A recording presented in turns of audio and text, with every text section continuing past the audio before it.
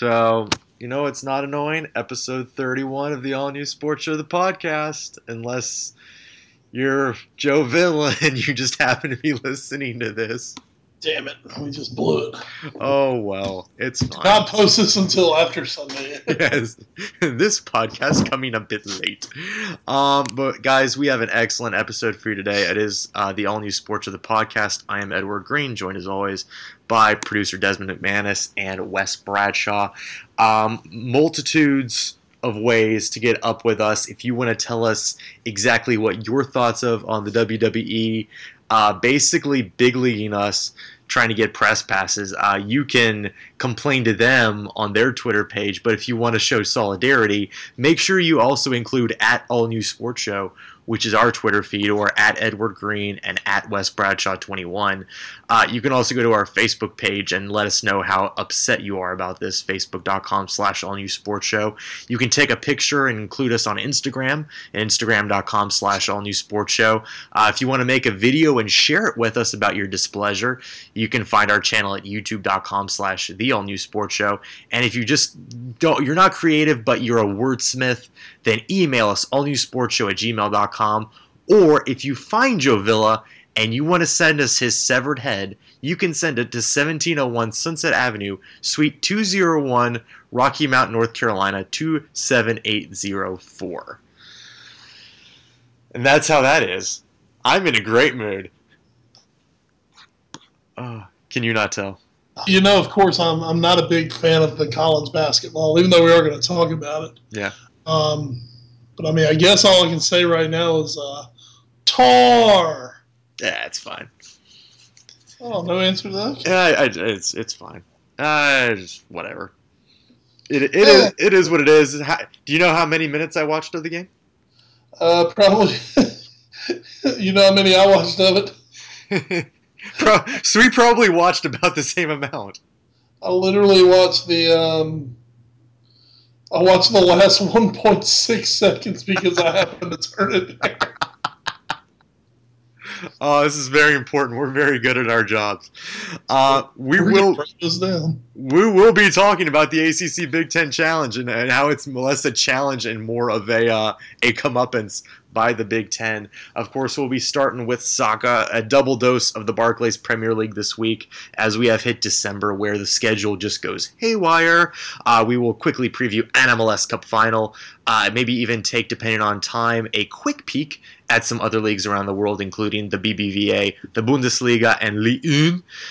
We'll talk a little bit MLB, a few deals going down, including the confusing series of events that is the Braves offseason. We'll, of course, review and preview college football and take a quick look, like we said, at college basketball. We'll hit the zeitgeist for some stories, like we mentioned a little earlier in the pod, maybe before we started, about the protest that the Rams did, the little demonstration they made before their game on Sunday. UAB, unfortunately, has lost its football program.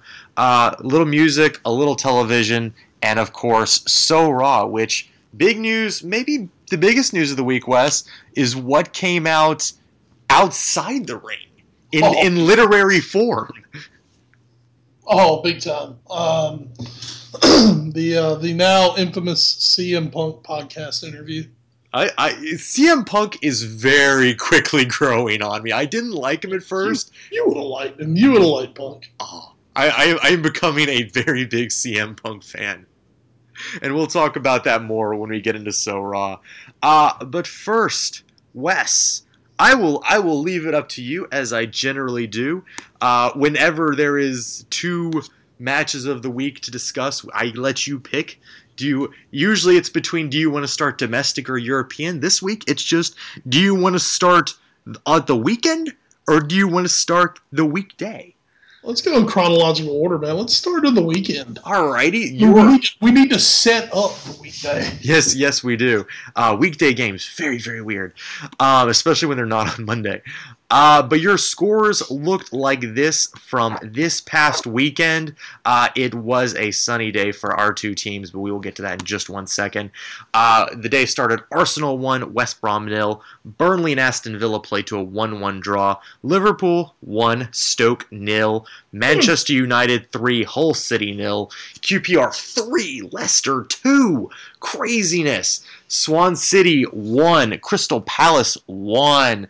West Ham 1, Newcastle 0. Sunderland and Chelsea played to a scoreless draw at the Stadium of Light. And on Sunday, in your matches of the weekend, Southampton 0, Manchester City 2, and Tottenham Hotspur 2, Everton 1. So, Wes, let us start with the boys from Anfield getting a 1-0 win over Stoke. The much maligned, and after his goal in the 85th minute, slightly head-bloodied Glenn Johnson. Yes, Glenn Johnson, who was almost sort of a scorer back in the day for Chelsea. He comes through in a big way for Brendan Rodgers' side as Liverpool stop a 3-game skid at home at Anfield with a big 1-0 win over plucky and gritty Stoke in a match that saw almost even possession right down the middle of the field. And what's that? Steven Gerrard coming off the bench? Oh, goodness. Wes, talk us through what happened at Anfield.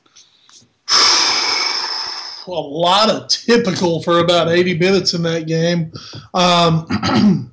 For Liverpool, scoring has been the problem this year. After last year where the goals flowed like honey, this year the goals have dried up like the Mojave Desert, it seems like. For 80 minutes, Liverpool had chances, were unable to convert. Defensively, they did some good things. I never thought Stoke was that big of a threat. I was almost resigned to, okay, this is going to be 0-0, which is going to piss me off. Either that or Stoke's going to steal a goal in about the 91st just off of a bonehead play somewhere. And then of every player in the world to come through, the guy who I have just told you all about this year, how much I have not enjoyed him. Yes, very much so. The nicest way I can put it, I think. I just have not enjoyed him at all. And that is Glenn Johnson. Coming up, getting his head on the ball, and scoring what it may turn out to be, if things get turned around, may turn out to be the biggest goal of the season for Liverpool. Mm-hmm. Snapping the, I believe it was up to a 7 or 8 game winless streak. Mm-hmm. Had some draws in there. Like you said, the 3-game losing streak. Obviously turned around and propelled them against Leicester a few days later, which we'll get to. But now, literally in about 72 hours, the feelings have, kind of changed a little bit around Anfield. And suddenly, apparently, the sun came out. That thimbleful of sunlight came out in Merseyside. And Liverpool are back in the winning column. And we had mentioned just last week talking about how Brendan Rodgers' seat was getting just a little bit hot. And now everything looks like it's sort of righting the ship. You have the back four of Johnson, Enrique, Torre, and Skrtel. Not one I would feel would be your first choice for a back four, but they do the job. They keep a clean sheet, something that has not happened very often at Anfield the last couple years. And it's a win. It's a win over a team in Stoke who's not, you never fully trust, but they have the ability to go out and beat, I'd say, 17 other Premier League teams on any given day. Well, they do. And, as far as that back line right now, there's been no back line that I trust at Anfield. So, fair point. Yeah, really, whatever combination they can figure out to work, I don't really care at this point how it goes. Obviously, I want to see Moreno in there getting his opportunities. But the rest of them, dude, figure it out. I don't care at this point. Well, that's a really good observation, and that's analysis at its finest. Absolutely, that's hashtag analysis right there. Very impressive win for Liverpool. They now jump up a little bit and shake off a few of the doldrums. Moving on to White Hart Lane, as it's that most rare of sights, which certainly heralded the four horsemen of the apocalypse. Roberto Soldado, the fans cheered him on. He came from sunny Spain to score at White Hart Lane. He has gotten on the board in this Barclays Premier League season as he nets the winner in stoppage time in the first half for Tottenham as they prevail over Everton. Kevin Morales had a tremendously gorgeous goal to open the sheet for Everton, but just a few minutes later, it was Christian Eriksen getting the equalizer in a matchup of two teams that had come off Europa League victories. Spurs only their third win at home this season, so very important there. And quite frankly, this Spurs team finally starting to look like a team that Daniel Levy purchased by getting Mauricio Pochettino in. For Spurs, it's almost like some games it's there. Mm-hmm. And then they just forget what they did right. Of course, we'll get into the weekday game in a little bit. Maybe lessons weren't learned. To an extent. Don't know, but at this point for Spurs, it's just like, as a Spurs fan, I believe it. All I can literally do is just sit there and be like, well, you know what? If we get it, we get it. If we don't, I'm not so much concerning myself at times. And I know that sounds horrible, but I have so many questions for this Spurs team who just seem like they should be better than what they are. I think they're starting to show flashes. I think they showed flashes today, actually, against Chelsea, which we'll get into later. I think they might have been a little bit unlucky. But anyway, I think, though, you're really starting to see. I think Eriksen is maybe the key part of this. He is someone who looked fairly lost in the first 5 or 6 matches this Premier League season and even a little bit in other competitions. And all of a sudden, he has looked much, much better. And I think it's because he's finally starting to learn the system. I think other people are starting to learn the system. I think the back four is starting to look much better. Once we get Kirikesh out of there, hopefully very, very soon. Very soon. And hopefully we'll get some people back off the injured list. And they'll be able to play a little bit more instead of him. Because he's right now the only one I don't trust. Federico Fazio has looked very good, him coming over. Ben Davies, very, very stable. He's not going to help that much going forward, but he's just very, very solid defensively. And Jan Vertonghen, God, I hate him, but he's good. I hate him so much, but he's good. And I think this team is finally starting to click a little bit. And I know this all sounds stupid after the result today at Stamford Bridge, but I have other thoughts on that. And it's Chelsea. They're probably going to not lose a game this season in the Premier League. But I think one thing I was telling people about is the weight that got lifted off that team, that fan base, and that one player in Roberto Soldado when he scored was cathartic. That's all it was. It was just cathartic. And now, maybe that was all he needed. Maybe it was just the one. After over 600 minutes of not scoring in the Premier League, he gets on the board. I think this is a turnaround for Spurs. I'm not saying they're a top 4 team. Mm-hmm. I'm not saying they will not have games like they had today against Chelsea. I'm just saying going forward, to everybody who was saying a few weeks ago, this is a team that's going to be in a relegation battle, and believe me, I heard that, and I have names written down on a sheet. Don't worry. I think this is a team that going forward, if the Southampton influence can keep coming in, signing the technical director to come in and help with scouting, I think this is a team finally on a good uptick, and all I can say is I hope Daniel Levy doesn't F it up. That's it. I never thought they would really be in a relegation battle. I know you didn't. No, I mean they're just. There's only one team in Europe this year that is just that good who are in a relegation battle, and that's Dortmund. Yes. No. I mean, you guys, Spurs, they're going to be fine. They're not going anywhere down.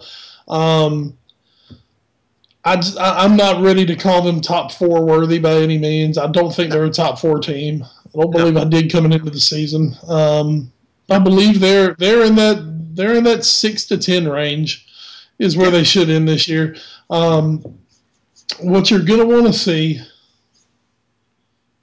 what you're going to want to see is a continued improvement in Spurs because, of course, this is year one for Pochettino. And, I mean, literally, unless you're, Jose Mourinho, where you walk into a world-class team and you can go out and buy world-class players immediately to upgrade your team, I just think it's a little unrealistic to always think that a manager is going to come in year one and fix everything all at once.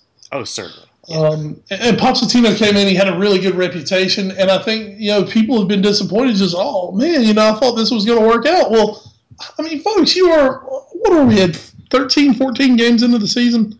14 39ths, not even halfway, not even 40%. Yeah, I mean, you're 14 in. The guy, this was not a team that he built.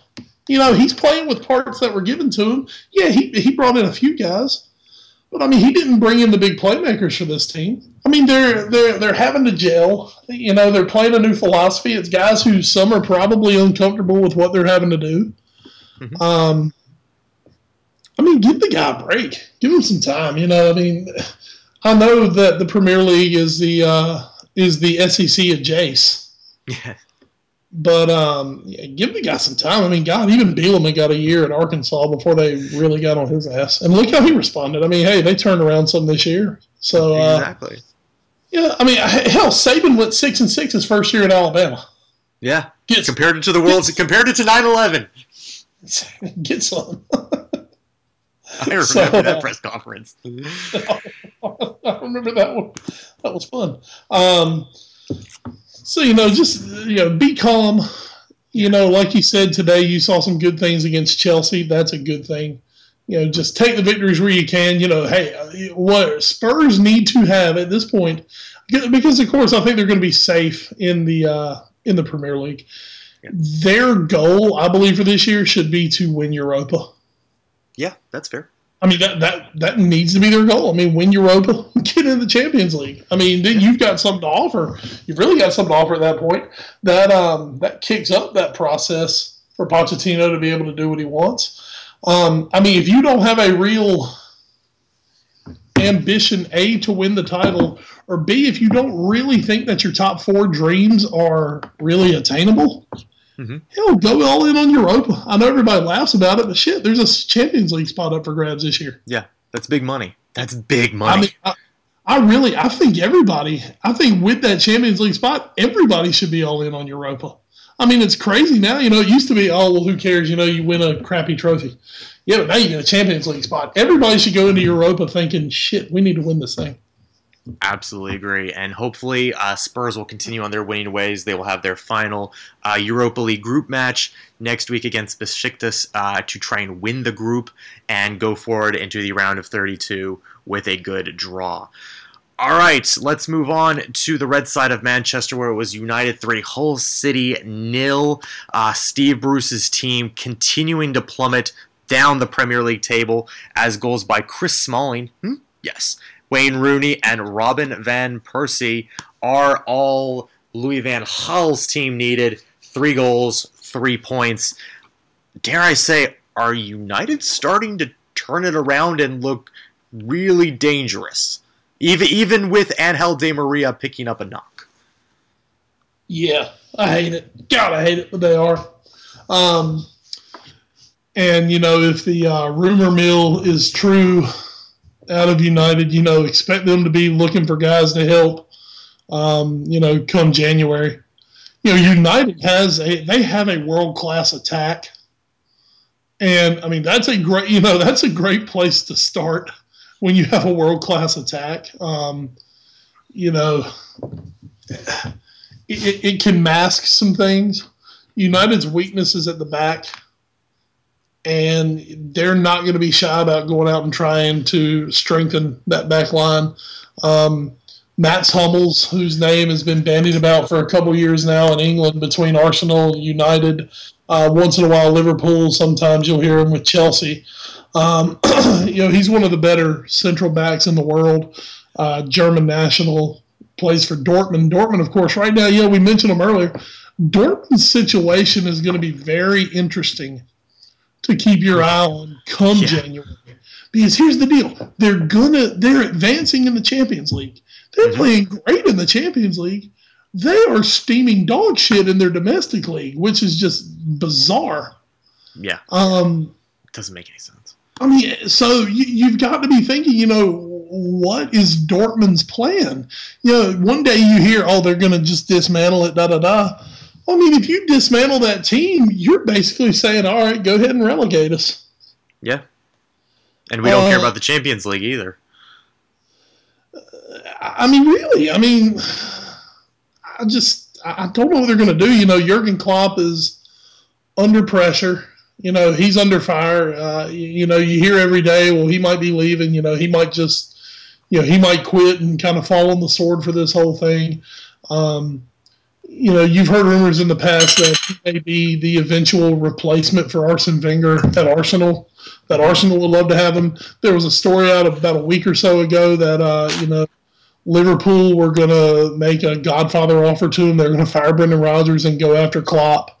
I just think they kind of hold the key to what a few English teams are going to end up doing. Because, I mean, if they do go into fire sale mode, I mean, you're talking Mats Hummels, Ilkay Gundogan, who's always hurt, Marco Reus, who's always hurt. Henrik Mkhitaryan is there. I mean, they have really good world-class players. Yeah. If 3 or 4 of those guys suddenly hit the market, I mean, it's going to be the English clubs and Munich going for them.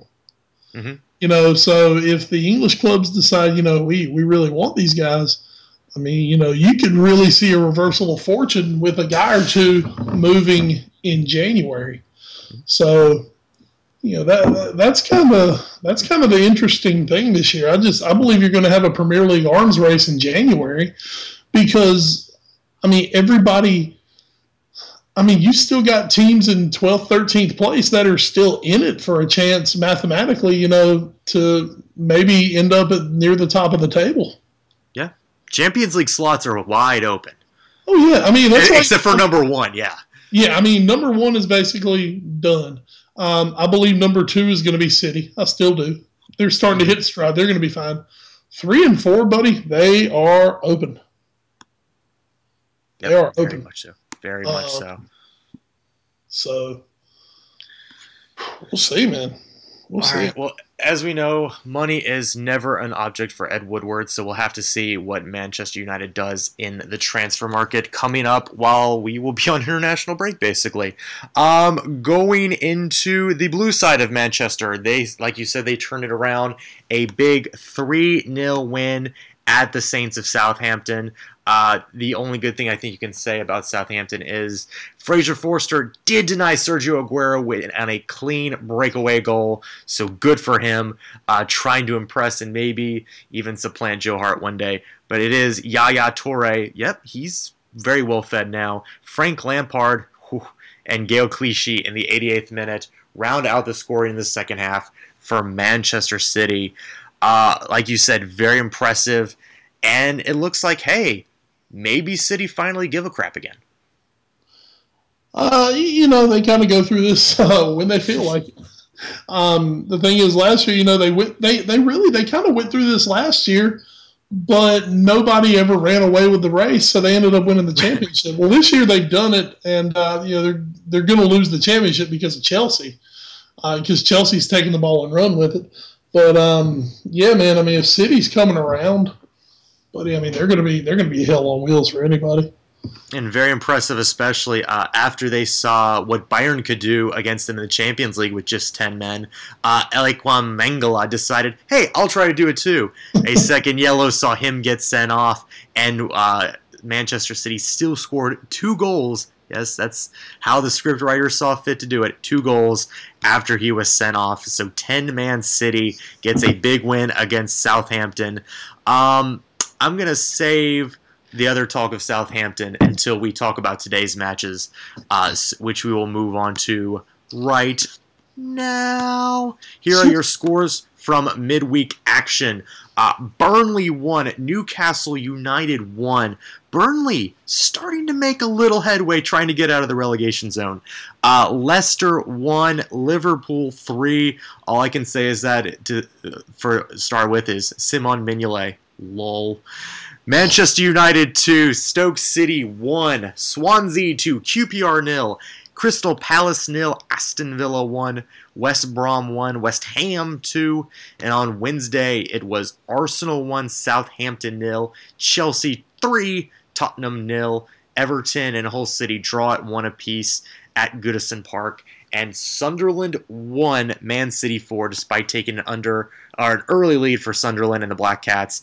Manchester City score 4 unanswered to get a win there. But Wes, let us start back at Leicester. Steven Gerrard. I love the press conference. Steven Gerrard, you're no stranger to being the Barclays Premier League man of the match. How are you signing a new contract? Are you going to talk about your new contract? Steven Gerrard, what is your new contract situation? So apparently Stevie G might have a new contract. All right. I love these post-game interviews. They're fantastic. I love it, man. I mean, here in the United States, I think we've said this before, it's, the Boston media, the New York media, they're so tough. Yeah, they're nothing on Premier League media. Those guys got nothing. I'm going to tell you, man, when we went to Charlotte earlier this year, Pippo Inzaghi, Brendan Rodgers, I know they went to those press conferences, and they were like, psh, this is like literally the most chill we will be all year. It's very relaxed atmosphere. It's like, if I don't want to answer a question, I'll just say I don't want to answer that question. And what are those Americans going to do? Psh, not a damn thing. It's like, oh, well, okay, cool. Well, at Anfield, just real quick, Leicester opened the scoring with a Simon Mignolet own goal in the 22nd minute, but Liverpool answered very quickly. Adam Lallana with a putback in the 26th, and he got the crowd pumped up. Steven Gerrard scored in the 54th minute. Jordan Henderson tallied in the 83rd. Henderson's goal coming after Wes Morgan, not you, but Wes Morgan was carted off straight red for Leicester. So yeah, a second win on the trot for Liverpool. Well, talking about Gerrard, after that match, if that's the performance we can get, hell, sign him up for 2 more years. Gerrard, he was man of the match, but had a hand in all 3 goals. Actually set up both the Lallana and the Henderson goals with passes into the box. Well, what you saw in this game was you saw Stevie play a much more advanced role. Basically, he played right behind the striker, not quite as a number 10. You say that. That sounds familiar. Where did I hear that? Oh, on the All New Sports Show, the podcast. Seriously, who said that this would work? So, it's an interesting thing that here's Gerrard. He can still play. The problem with Stevie is not his skill. It's his legs. I mean, he's 30, I want to say 34 years old. I mean, the guy just does not have the legs to go anymore like he used to. And by that, I say, he can't do it, especially this time of the year. You can't start him on Sunday and then on Tuesday again, or Saturday and Tuesday like you would have in the past. With the Champions League, they're going to have to make decisions somewhere.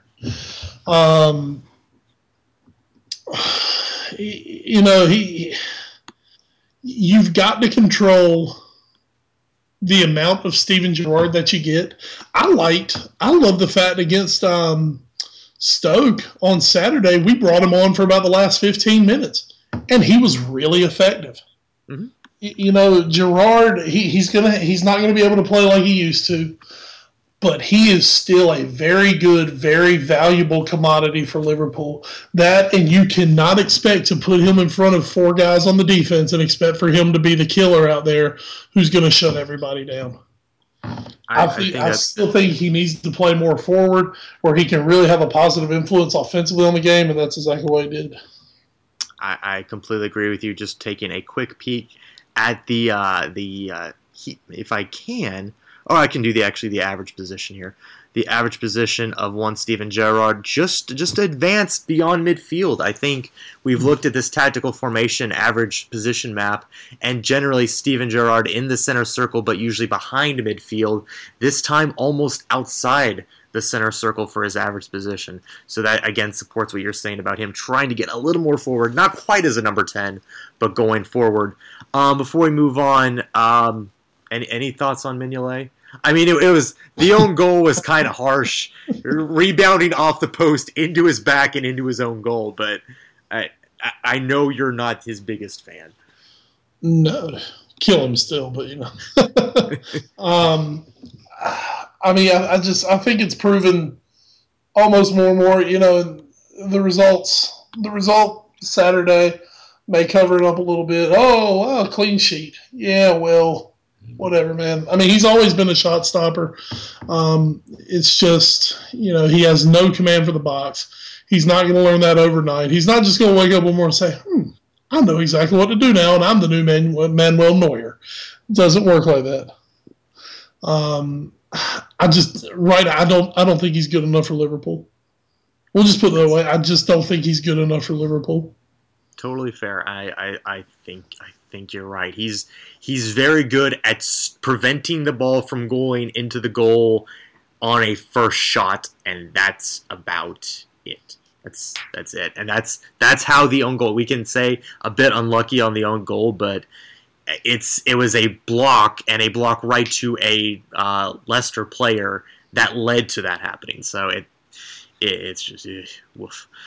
Let's head over to the Emirates, where Arsenal again pulls out a late win by the MVP of the Barclays Premier League this season, Alexis Sanchez, who is dragging the lifeless husk of Arsene Wenger and Alex Oxlade-Chamberlain all the way, trying to get back to that paper trophy and 4th place. Somehow, some way, Arsenal does it. Alexis Sanchez scoring in the 89th minute against Southampton. Southampton mustering only 6 shots against Arsenal's defense, just 1 on goal.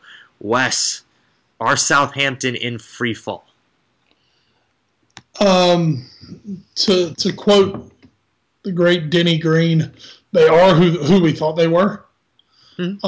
I mean, if you really look at Southampton, they haven't played anybody. Very true. They are in a rough stretch right now. I mean, they opened the season against Liverpool. They got beat. And then truly, I mean, I could totally be wrong. I don't have the Southampton schedule in front of me. I mean, until they played Arsenal, have they really played another what you would consider top-tier team in the Premier League since playing Liverpool? They did lose at White Hart Lane. I don't know if you count them a top-tier team. And I mean, that is one. That is more of a top team, but I mean, they haven't played the Chelseas, the Cities, right, the Arsenals, the Uniteds. They haven't played those teams.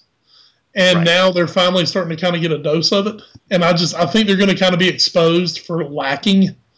Not that they're bad at all. I mean, it's a good, solid top half of the table team. I think they've been kind of in a little dream world up at number 2 for a long time. Yeah, just going really quickly through Southampton's schedule. Like you said, open at a tight loss at Liverpool to open the season. But then they get West Brom, Millwall in the Capital One Cup, West Ham, who actually turned out to be kind of okay when they got a win there. Then Newcastle, Swansea. They did beat Arsenal in the Capital One Cup, but kind of whatever. Then they get QPR. That was their September. Then in October, they lost to Spurs. Of course, destroyed Sunderland, then beat Stoke. Actually beat Stoke twice in the span of a week, thanks to the Capital One Cup again. And now in November, Hull, Leicester, Villa. and now it starts. They get City on the weekend. They have Arsenal midweek, and now they go through United. Then they'll get Burnley and Sheffield United for the Capital One Cup. But then it's Everton, Palace, Chelsea. I mean, by the end of this month, we're going to know who Southampton is, truly. Very much. And I've got to believe they'll be out of the top 4. I think they'll be around that 6-7 range. Which, to be fair, this was a team some people thought were actually going to be in a true relegation fight after all their losses in the offseason. And here they are. They were... Seriously. But great job by them. They're probably going to end up about where they did last year, which is 8th place. I can see them plus or minus 2 spots of that. And that's awesome considering the fact that, you change coaches or managers, excuse me. You've changed managers and basically, overhauled the star system of your team. Absolutely. Let's head over to Stamford Bridge as Chelsea do defeat Tottenham 3-0. Goals in quick succession by Eden Hazard and Didier Drogba. Mask what was a very auspicious beginning by Spurs. Loic Remy, you're not a fan of him, are you, Wes? God, I wish I was a fan of his.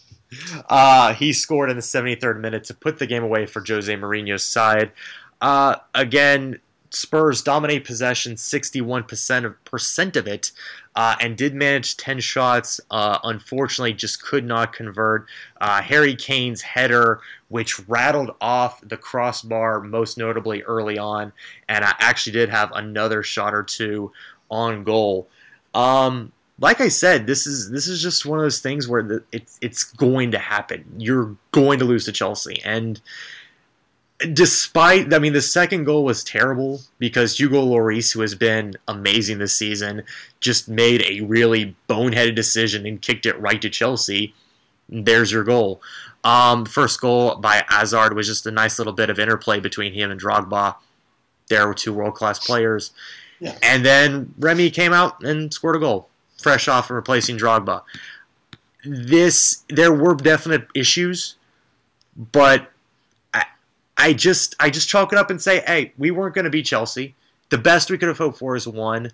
Let's move on. There are points to get. I think we actually hit a fairly easy part of our schedule at this point. I believe we have both Leicester and Burnley this month. So there are points. You need to learn how to say Leicester. You're right. There are points to be had. Eric Lamela has not looked great the last couple of matches. I think that's one concerning note. He's just looked a little too careless with the ball.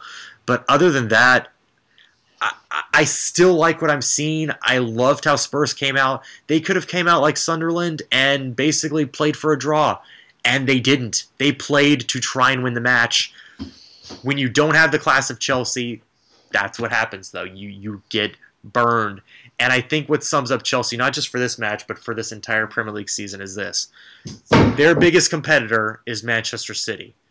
At home, Manchester City drew with them 2-2, and the man who leveled for them was cast away by Chelsea as expendable and has turned into one of Man City's best players on the season in Frank Lampard.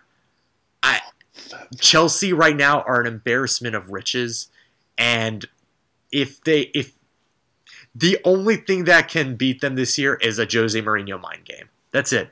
This team's too good. I agree. Oh, I totally agree. That might be the problem. Mourinho might just get bored. Around March. I've won so much this year. How do I keep myself entertained?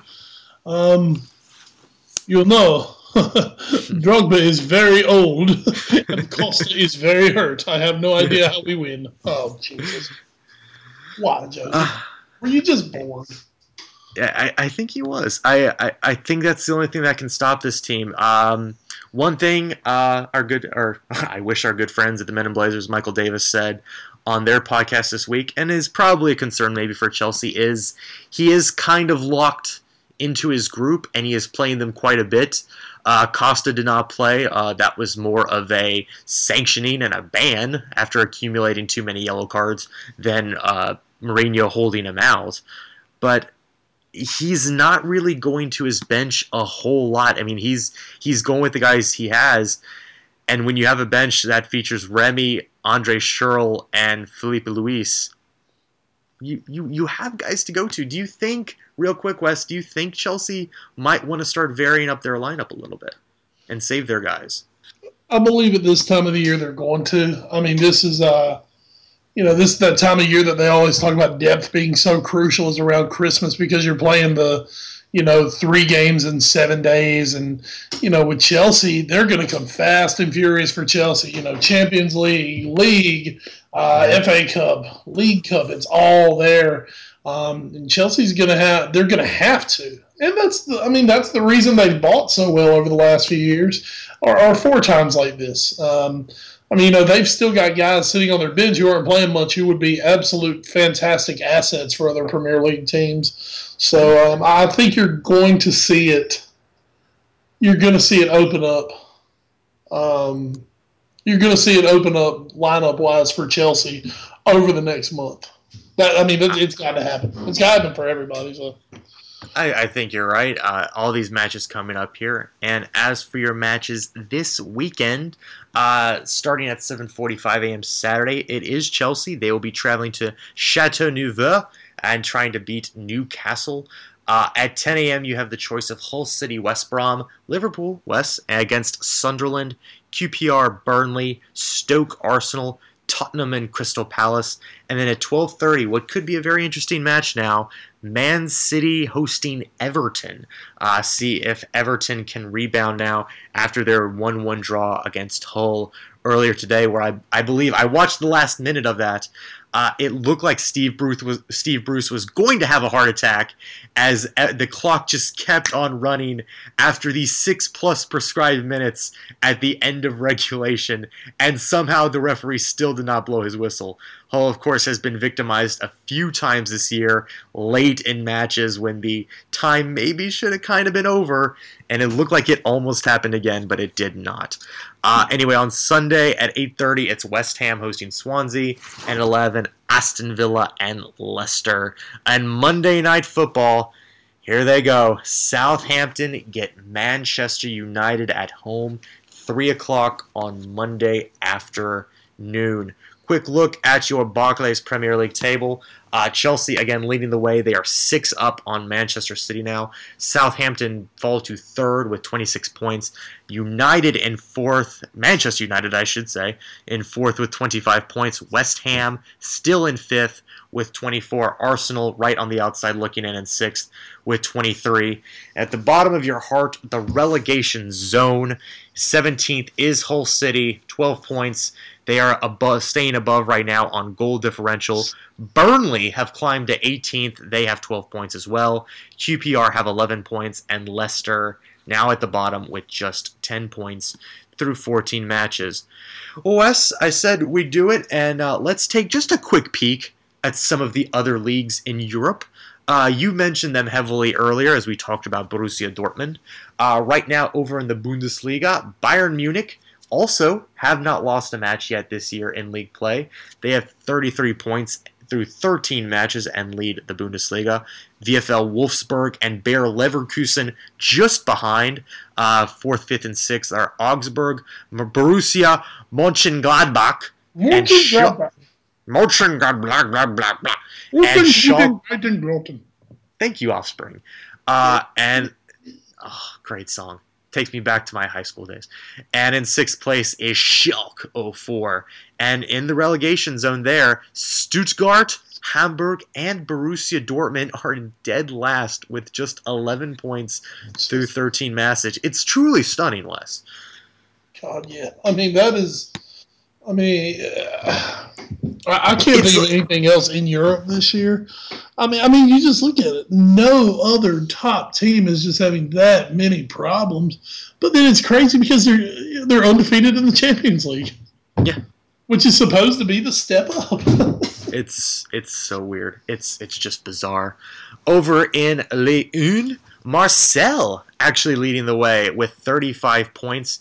PSG in second, just 1 point behind, had a chance today to take the lead in the League One, but Lille, Wes, you have no interest in that team whatsoever.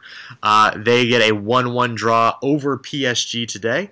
Lille struggling a little right now. They are in 15th place currently in League One with just 17 points. In third place, though, is Saint Etienne with 29 points. And then over in the BBVA, the league in Spain, Real Madrid currently lead with 33 points. Barca second with 31. Atletico in third with 29. I don't think there's any real surprises there, though, Wes. Maybe Bilbao in ninth?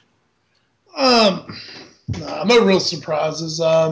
You've got some teams coming back in the La Liga this year who are, kind of, I guess, more of your classic Spanish, I call them sub-powers, because your powers are obviously Barcelona, Real, lately Atletico, but your Villarreals, those teams are coming around, and they're doing a solid job. Valencia, Sevilla, these are teams who you expect in Spain to be up near the top, that you expect to be challenging for Champions League positions. Mm-hmm. Valencia, I know, had some trouble the last few years, but they're playing well. They're back. They're doing their thing. That top six in La Liga, that's not what you were expecting to see this year, I think. I think so too, and so we will move on from there. A little USMNT news. Tim Howard has just released a book, and he is actually claiming that Brad Old Man Friedel tried to block a move to Manchester United.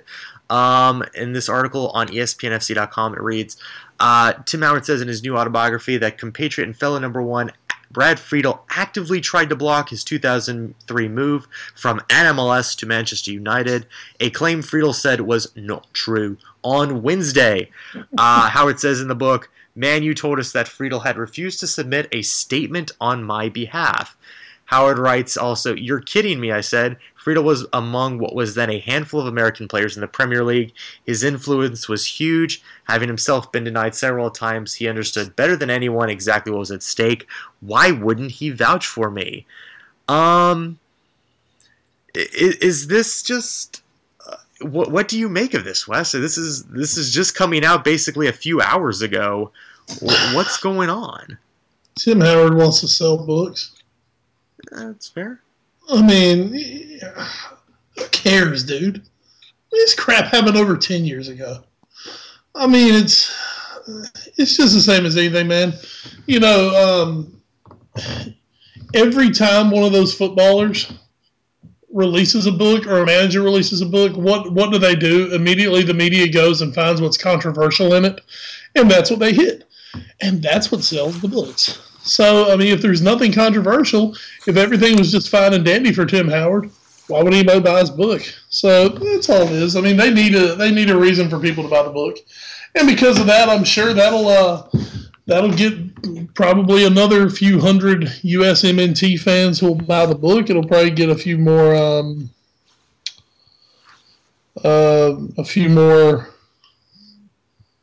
Evertonians to buy that book. So, that's all it is. It's PR. How dare you? How dare you suggest the media would do something like this? Excuse me, I need to pull my Sir Alex Ferguson memoir off the shelf here. Exactly. Excuse me. No. Oh, here's my Roy Keane book. Oh, hello, Roy. Anyway, also we have an MLS Cup final this weekend. The New England Revolution versus the Los Angeles Galaxy. Landon Donovan's final MLS game. Who will hoist the trophy, Wes? Since I've followed this so closely, we're gonna go with we're going to go with Galaxy. Just because I know players on their team. Oh, the NMLS script writers wanting to make sure Donovan gets a proper send-off. I think I see it. Also, if you're listening to this, Jermaine Jones and Lee Nguyen, a couple USMNT players, do play for the New England Revolution. Also on the LA Galaxy is Robbie Keane, and like we said, Landon Donovan. Of course, the Galaxy beat the Sounders of Seattle this past Sunday to advance to NMLS Cup Final. So unfortunately, Clint Dempsey will not get a chance again at an MLS Final. Feel sorry for them, but again, a great season. They actually did win the Supporters Shield for the most points overall in NMLS the regular season. So congratulations to them on a good season. Like we said, NMLS Cup Final this weekend again. New England Revolution, LA Galaxy. All right, Wes, let us move on to baseball, as it is known in some parts of the world. A few deals going down this past week since last we spoke. The Mariners, they signed Nelson Cruz to a big 4-year deal.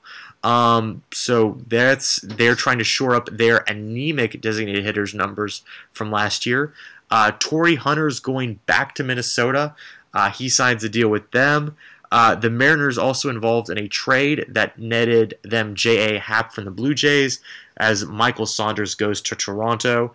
And the Braves, in a very odd offseason for them, they are going to sign Nick Markakis, former Orioles outfielder, to a 4-year deal with guaranteed money of $44 million.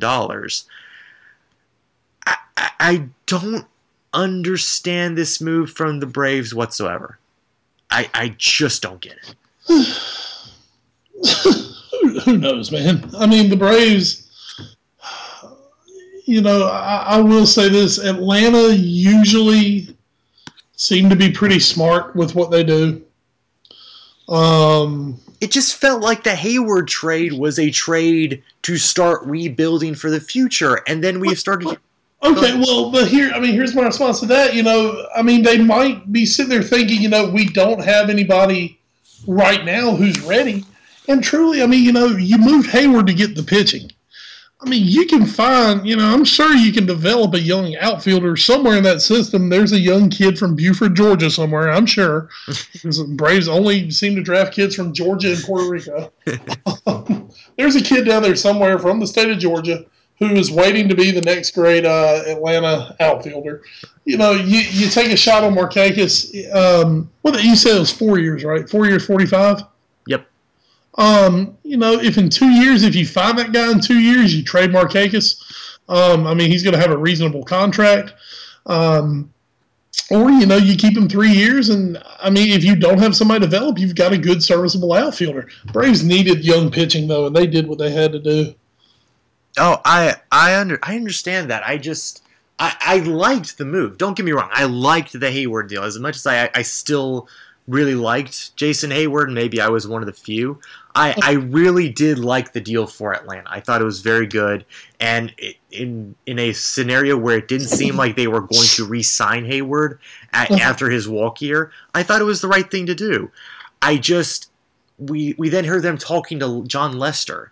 And we heard them talking to now Nick Markakis and signing Nick Markakis.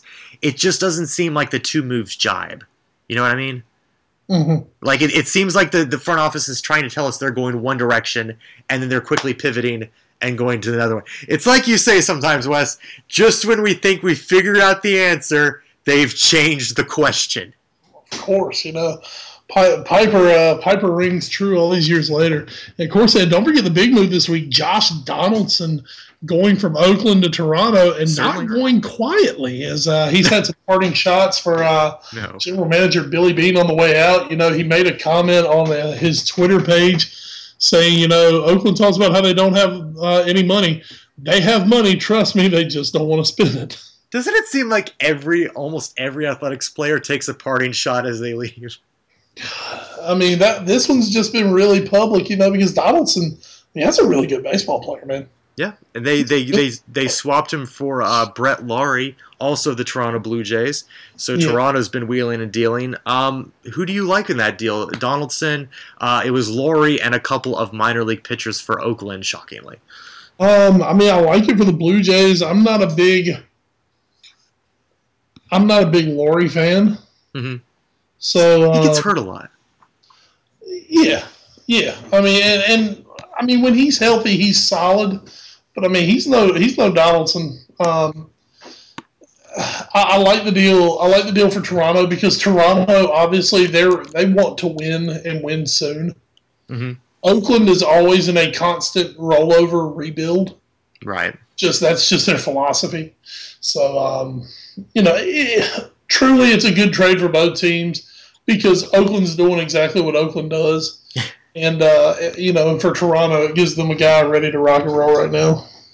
I think you're right. And I think it's going to be interesting to see how the Blue Jays are. I think they're starting to really piece some puzzle pieces together. And I feel like we say this every few years, the Blue Jays are poised to break out.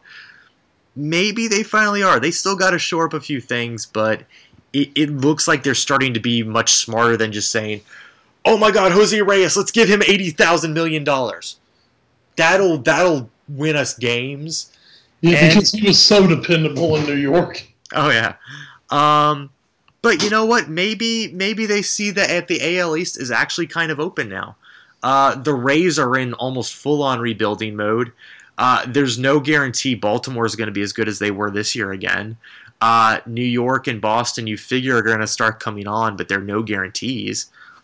Maybe they think the division title this next season will be available to them. I mean, every year we kind of feel this way about Toronto. Oh, this is the year Toronto's going to make their move. I'm going to tell you, thus far the Yankees have not. I mean, the Yankees haven't improved this offseason. Very quiet offseason. Now that doesn't mean that will not and cannot quickly change. Cue to Thursday where they signed both Dave Robertson and Andrew Miller. There you go. But I don't know. For the Yankees, I think the Yankees have finally maybe sort of seen the light that it's not just about throwing big money at every free agent on the market. Right. What always made the Yankees great back in the late 90s, yes, they went and got free agents, but, you look at that team, those guys were not – they weren't the superstars. It's just everybody was – they basically paid the premium for pitching, and then they had really good players at every position. Mm-hmm. But, this was before the Alex Rodriguez and the Gary Sheffield, and, they're spending money on every big name in the book.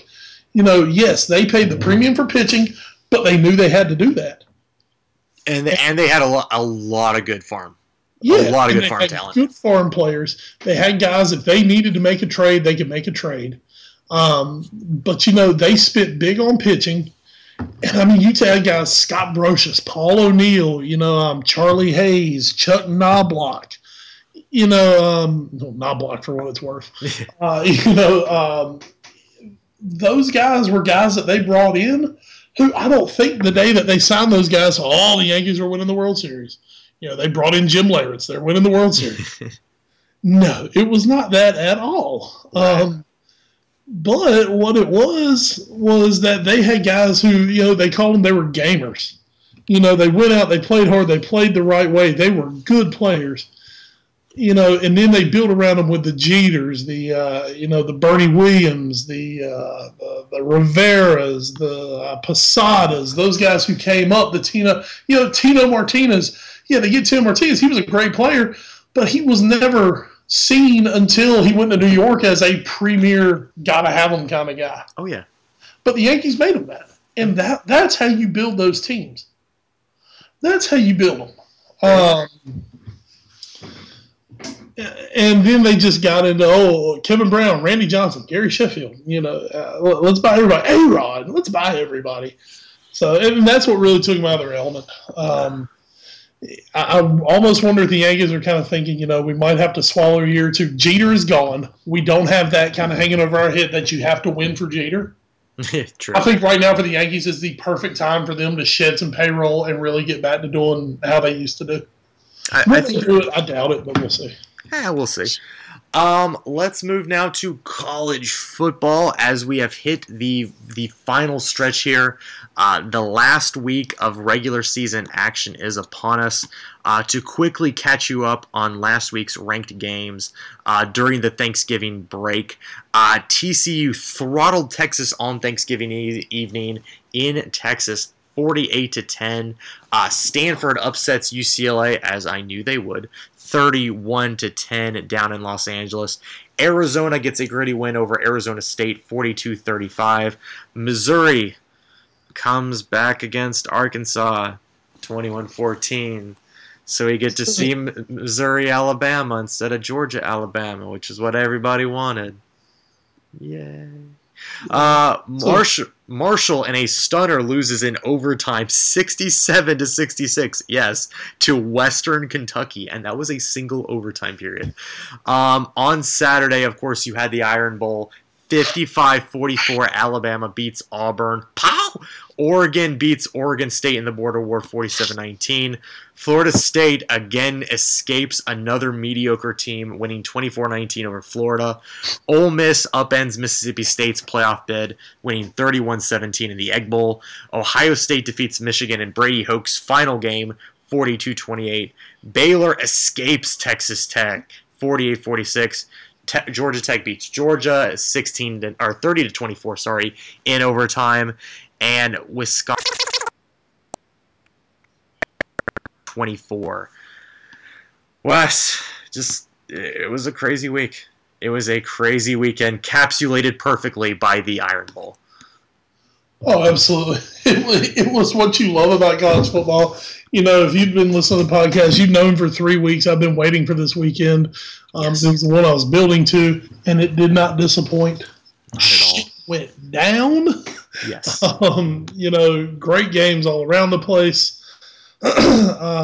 It's what you live for, man. You live for these late ones. Oh, it was great. You live for these late ones. So, we have this coming up. This is championship weekend. A lot of conference championships on the line. There are 14 games this week, and 7 of them are conference title games. Thursday night is UCF East Carolina. I guess somehow UCF can still win the American, maybe, because they're 6-1 and they can tie Memphis at 7-1, even though they didn't play each other in the regular season. It's weird. I don't really understand. Moving on to actual championships, though. Friday is the MAC with Northern Illinois versus 7-5 Bowling Green. Friday, MAC? What the hell? Wow, it's crazy. Why isn't this played on Tuesday? That's a Tuesday, Wednesday tradition. It very much is. At 9 o'clock, though, on Friday on Fox will be number 7 Arizona versus number 2 Oregon in the Pac-12 title game in Santa Clara, California. So both teams having to travel for that. Winner, most likely, maybe with a little help for Arizona, will be in the college football playoff. On Saturday at noon is the Coosa Championship game, which means a lot less now. Marshall and Louisiana Tech. You also have, of course, at 4 on CBS, the SEC Championship game, Alabama versus Missouri. What could be a very important match, Kansas State versus Baylor in the Big 12. Not a championship game, but it could go a long way. Both top 10 teams.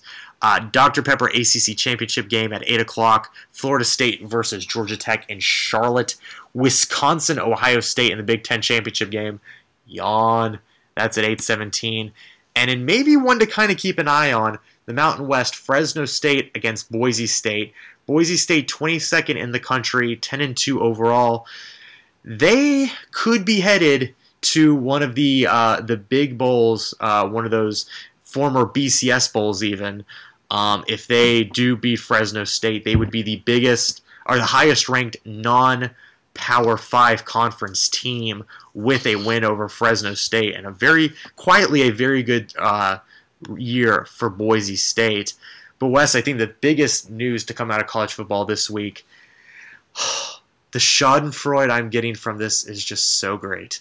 As TCU jumps to number 3 in the college football playoff rankings, the top 4 remain unchanged except for that move. As Alabama stays number 1, Oregon goes to number 2, TCU jumps to 3, and Florida State falls to 4. Your next 2 up are Ohio State and Baylor, and knocking on the door is Arizona in 7th. Wes, we had a bit of a disagreement about this. We did. It's shocking when we don't agree on something. You didn't feel Florida State should have dropped. I don't. Well, I mean, look, here's my deal. You can have Florida State anywhere from 1 to 4. At the end of this day, if Florida State is undefeated, the only undefeated team in the country, the defending national champions on the nation's longest winning streak, you can under no circumstances keep Florida State out of this playoff. Well, and I don't advocate them being out of the playoff. I think what the 3 teams above them have done have been more impressive. Despite all 3 of them losing a game, I think that what they've done, if Florida State played in any of those 3 conferences, either the Pac-12, the SEC, or the Big 12, I think they would have suffered a loss. Just the way they've played this year. I think playing the ACC, which is by a couple different metrics, the weakest of the Power 5 conferences, even weaker than the one we like to make fun of, the Big 10. It's just not that impressive to go 12-0. And to me, that's the only argument. I don't buy the argument that they're last year's champions. I don't care. By that metric, Auburn should still be in the top 10 because they played the national championship game 2 last year. But Auburn's lost games. Auburn's lost 4 games since. I mean, They lost the championship game and they've lost 4 games. I mean, Florida State. Here's my deal. And I despise Florida State. True. So, I mean, this is not somebody, he's an ACC. I'm not an ACC guy. I'm not a Florida State guy. I'm a Miami guy. I hate Florida State. I just believe, and this is why I'm actually glad that we have a committee and not a computer, because, and I understand what you say, it goes season by season. But you have to look at the full body of work as well. And yes, this is a different Florida State team, but they are having to carry a yoke that no one else in college football has to carry. And that's the fact that they are the one team that every single week has the biggest bullseye squarely on their back. They are the most hated team in college football right now. Nick Saban says, thank you very much. For once it's not my ass. They're the most hated team in college football. Everyone who is not a Florida State fan every week goes in there praying to the college football gods, please, I don't care who does it, let them lose. And yes, they have not been overly impressive, but this is still a team who has found a way to remain undefeated with every single week the weight of the world on their shoulders. They have found a way to stay undefeated. When they went into Miami, they went to Boston College. I believe they went to North Carolina State. These places were absolute hornets' nests waiting for them. They have been circled since August. This is our game to prove ourselves on the national stage. And for whatever you do say about Florida State, and I have talked so much shit about them this year, I'll continue to talk shit about them. The only thing those sumbitches find a way to do is, at the end of the day, have more points on the scoreboard than the other team. And there has got to be something said for that at the end of the day. If Clemson had just done the job in week 3 and not Clemson, we wouldn't be having to have this conversation right now. I mean, you're absolutely right. Thanks, Clemson. Really, name off the top of your head a game that they have not been threatened in. Opening game of the year, Oklahoma State had them down by 2 touchdowns. I'll say, basically, it's been the Citadel, which was week 2, and Wake Forest in week 5. And that's really which are basically their 2 true shit games this year. Yeah. Miami had them. God, everyone in the world felt Miami had them dead to rights. Miami outplayed them.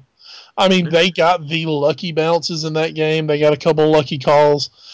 Boston College, for the most part, outplayed them. The thing is, they're getting outplayed, but they're finding a way to win. And sometimes, Ed, that is the mark of a champion, is when you're not playing your best and the other team is playing their best, you still somehow find a way to come out on top. The only problem with this Florida State team is they are so unlikable that no one wants to give them that benefit of the doubt. But I still think when you look at the film, this Florida State team belongs in that top group. They belong in that playoff.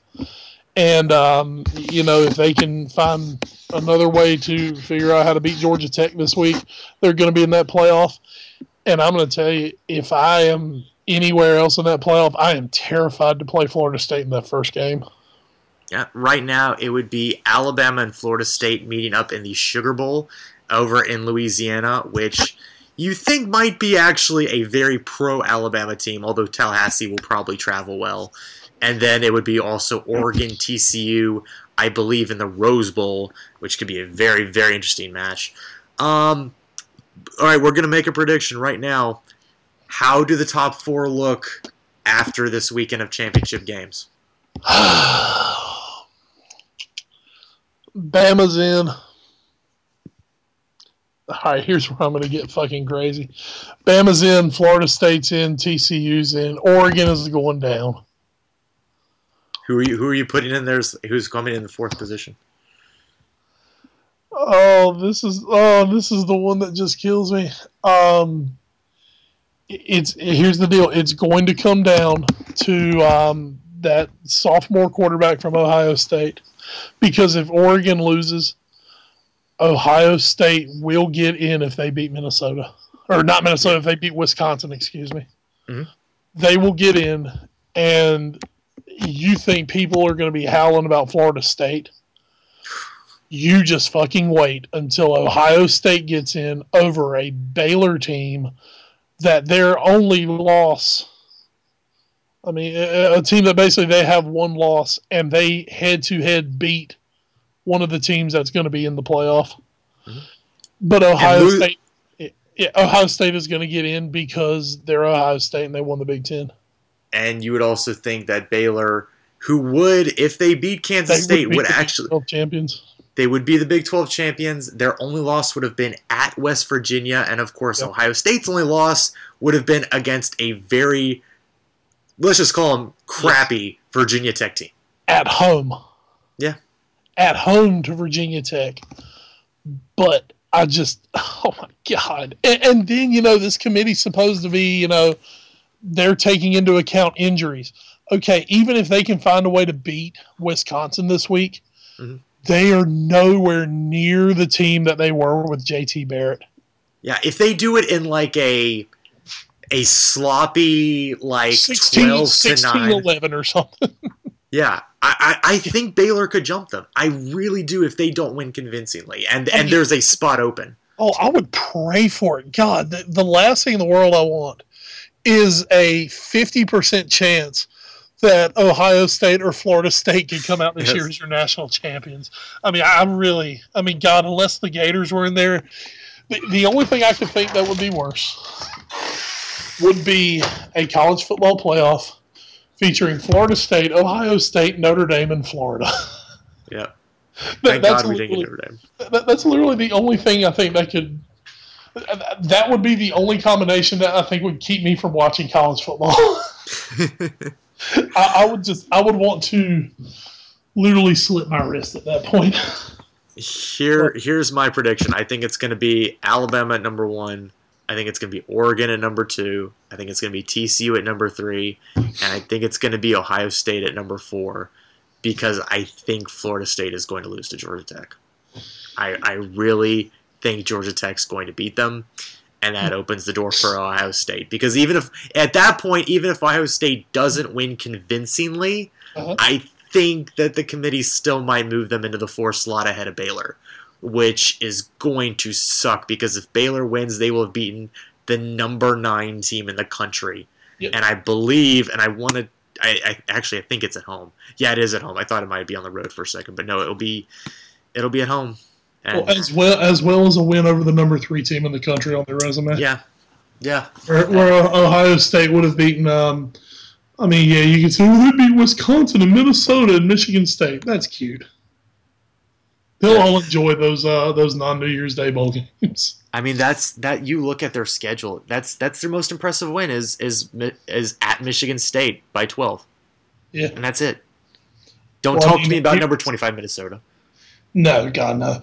Here's the everybody goes crazy scenario. Oregon loses to Arizona. Ohio State loses to Wisconsin. Florida State loses to Georgia Tech. Kansas State beats Baylor. You're looking at Arizona's getting their way into that. You're looking at Alabama, TCU, Arizona, and I'm not going to lie to you here. Oh, yeah, one of those teams that loses is going to get in at that point. You don't think Kansas State could leapfrog in there in that scenario? No, I don't. I think right now there are 7 teams battling for 4 spots. I can see that. I think in a nightmare scenario, in a insane scenario, I think Kansas State can get in. I think they can get in, and I would include them. I don't think Michigan State can get in, even though they are a slot above Kansas State, because they don't play anybody this week. That's right. I don't see how they jump. So I would say I would still include Kansas State, even though it would take complete and utter chaos. It might take all 4 of the top teams losing. And even then, I still think Alabama would still get in that scenario. And TCU in that scenario then also has to lose to a god-awful 2-9 Iowa State team at home. That's not going to happen. So I think in a nightmare scenario, Kansas State can get in. There's too many things that have to happen. But I think, Well, I believe a 2-loss Oregon team would get in over Kansas State. Oh, okay. I can kind of see that happening. I don't necessarily disagree with that. I could see Oregon being the one who, if chaos did reign, Oregon could be that 4th team sliding in. Maybe. Well, do you mean besides Alabama or over Alabama? Because I think Alabama would be their number 1 pick. I was still assuming an Alabama victory. Gotcha. I see. Understand. Yeah. Okay. My Kansas State scenario is where everybody above them loses. Gotcha. And then I still think Alabama would get in at that point. All right, let's go quickly to the ACC Big Ten Challenge and college basketball, which has so far been dominated by the Big Ten. Hey, at least they're good at something, I guess. They started on Monday night with Rutgers beating Clemson, woo, and Nebraska beating Florida State. Woo! On Tuesday, Indiana beat Pitt. Minnesota beat Wake Forest. Michigan beat Syracuse. Purdue beat NC State. So that is 6 wins. However, Miami beat Illinois. And good on you. And Louisville beat Ohio State. So those, of course, Louisville has former our area player Montrezl Harrell, who, after missing 2 free throws but getting bailed out by a lane violation late in the game, got a chance to hit one and winked and smiled after making it. So good on you, Montrez. Maybe make your free throws in the future. So at that point, the Big Ten led 6-2, and after the current results we've had, Notre Dame beats Michigan. Yes. Notre Dame beats Michigan State to make it 6-3. That was in overtime. Penn State beat Virginia Tech to make it 7-3. Iowa beats North Carolina to make it 8-3. Yes. Yeah. Georgia Tech was handedly beating Northwestern when we started this pod. That's now a 4-point game. Virginia is currently still cruising against Maryland, and man, that's really weird that that's now a Big Ten Challenge game. Virginia's up. Virginia is up by 15, though, with about 7.5 to play. And right now, in what was the game of the challenge, Duke is currently up 5 points on Wisconsin with 10 minutes to play in the second half. And it's like, I believe Duke going to the foul. No, Duke passing in right now with the ball just under 10. I got that one on as we watch. So. Well, I tell you what, we will actually revisit this whole thing maybe later in the podcast. If this game ends before the podcast does, we will come back to this and update it. But right now, Big Ten kind of laying the smackdown on the ACC, and it looks like with the 8 wins they've gotten, they will win the Big Ten Challenge no matter if the ACC can win these last 3. They'll still win 8-6. So I'm going to tell you, man, not to be a hater. I mean, you know I don't like Carolina, but I'm going to tell you, man, if I'm a Tar Heel fan going to bed tonight, I'm worried. I'm a little worried about this team. It's weird. They had a tough loss in the Bahamas to Butler, even though I think Butler's actually a pretty darn good team. But then they beat 2 ranked teams in Oklahoma and Florida to end the tournament, and then now they lose to Iowa. But Iowa's kind of that's the weird part, is that it was at home, but Iowa is a pretty good team. Their 2 losses on the season were 2 tight games, one and both in a neutral location, one against one of the better teams now in the country, Texas, and then the other was a 3-point loss against Syracuse. So it's not a bad Iowa team. This is an Iowa team that if they hadn't just completely and exorbitantly collapsed down the stretch last year, was a tournament team. But yeah, I mean, this is a Carolina team who was in the top 10, and they should be a little worried. Granted, it did take a 17-8 run at the end for Iowa to pull off the win, but I don't think the sky's falling. I don't think it's not time to panic for North Carolina, but it is a little worrisome that a team that is supposedly, and had played so far very, very well. Again, I'm sorry, it was not Oklahoma. It was UCLA that they beat in the Bahamas. Again, they're both ranked teams. I don't know. It's a little weird, a little schizophrenic right now. Shooting does still seem to be a bit of an issue. I mean, to me, Carolina has one shooter, and it's Marcus Page, and you can't ask him to be your only shooter with everything else he's doing for him. Just taking a quick peek at that box score, Kennedy Meeks did go 6 for 8 from the field, but Bryce Johnson goes 1 for 7, JP Tokido goes 2 of 8, and Justin Jackson goes 3 for 9, and Nate Britt goes 2 for 8. So just not a very good shooting night. Carolina only shoots 28% from the field, 17% from 3. That's 4 of 23. Not very good. So that's where they're going to struggle this year.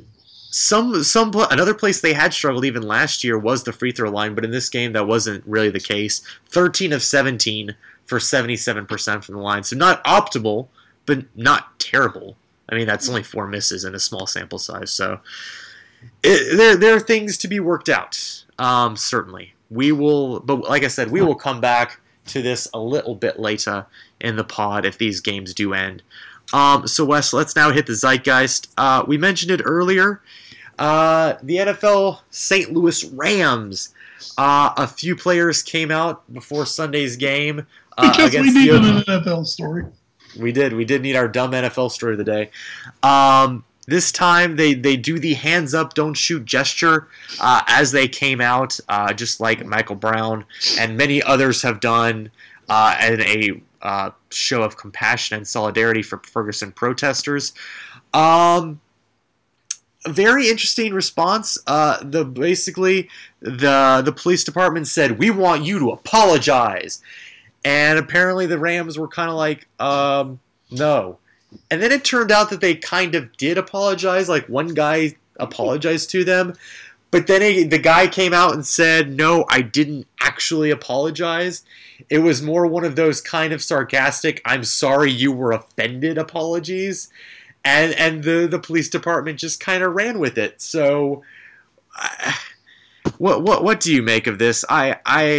I see no problem with this, and I think the Rams would have been completely in the right. Jeff Fisher said as much. They're not going to apologize, and they're not going to be sorry for it. And I think that's the right thing. I mean, I'm not going to get into the whole Ferguson deal again. I do somewhat think it maybe could be said that it was done in bad taste. And that's, of course, because, and the only reason I say that is because, you basically are, as the organization, the St. Louis Rams, you're basically saying, screw you, local law enforcement. A little. Because, and I don't mean that as in that's what the players were doing, saying, oh, we're going to screw the cops now. Right. But, I've seen some things like, well, maybe the St. Louis Police Department, who, does the standby at the Rams game, should just say, hey, don't call us next time. Yeah. What are you going to do then? It's a shitty situation. I think it's been a little overblown, but hey, once again, that's what we do now. We overblow stuff. Well, and I think more it's been over, and I hate to use the word overblown because I don't really think I think the media has overblown it. Well, yeah, but I think that.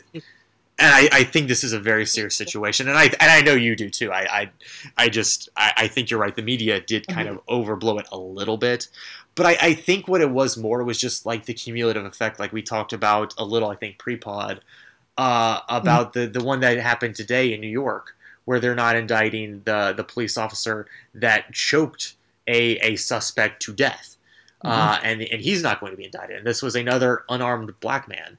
And this seems to be a worrisome, reoccurring trend of police officers killing unarmed black people, and it's a disturbing trend, and it's a little creepy. And I think that what police do is a very important job. I think it's a very dangerous job. I understand that. It seems like there's some disconnect coming to light. There was a picture circulating around on the internet of a message board that you had to be a police officer, I don't remember in which department, to register with, but they were talking about the decision from today about the police officer in New York, and they kept referring to, oh, this is great, we now have another thing to get thugs off the streets, and it's a dangerous job, so I'm glad to see that this is going. And it's just a little disconcerting that the people who are supposed to be protecting us and we're supposed to be putting our trust in to keep us safe, all of us, regardless of what we look like, have this sort of mentality. And I don't want to say that there's not, crime issues, but man, there are crime issues. We are in Rocky Mount, North Carolina. There are crime issues. But it's just a little, and I'm not saying it's everyone, but it's a little disconcerting to see that mindset coming from people in that kind of power. And that's why I like what the Rams players did. It wasn't a middle finger. It kind of, maybe a little bit could have been construed that way, but it was just one thing. Okay, hands up, and now let's go play football. It wasn't anything crazy.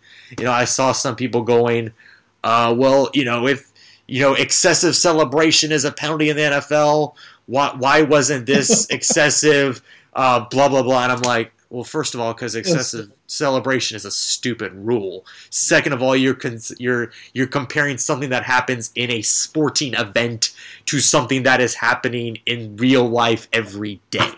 Let's not confuse the two here. So I'm glad the St. Louis Rams are doing it. Apologize. I think maybe behind the scenes there needed to be some talking amongst the police department and the organization, but I don't think the Rams, the players, or the organization have anything to apologize for. No, I mean, I don't think so. I kind of wish they had not done it, but I don't think it's something they need to come out and apologize for. I mean, if they had come out with a sign saying "fuck the police," I think that would have been okay. Now I think we've stepped over a line. How freaking epic would that have been? It would have made the internet explode. Is what would have happened. Even more than the Odell Beckham Jr. catch, and what Kim Kardashian hoped to do. And just real quick, I'm not going to go deep into my beliefs or what I feel about all this. I do want to say that I believe that the people today with this whole New York deal, I think they have much more of an argument and a fight to make than Ferguson. I would probably agree with that, depending on the information and the accuracy of it all. I think you're right. Just what we've heard, and listen, just what we've heard, and of course the autopsy report on Michael Brown has come out, and that kind of has some, that seems to support the story more from the police point of view than from the Michael Brown point of view, but that seems like it actually turned into a fight. And I've always kind of felt, once you challenge a cop to a fight, whatever happens, that's on you at that point. What it sounded like happened in New York was much more, it doesn't sound like this guy was trying to pick a fight or that he was, trying to attack anyone. He just wanted some answers. He may have gotten belligerent. He may have gotten loud. He may have been, quote, an asshole. Well, what it looked like was he was getting stopped for, I believe, selling illegal cigarettes.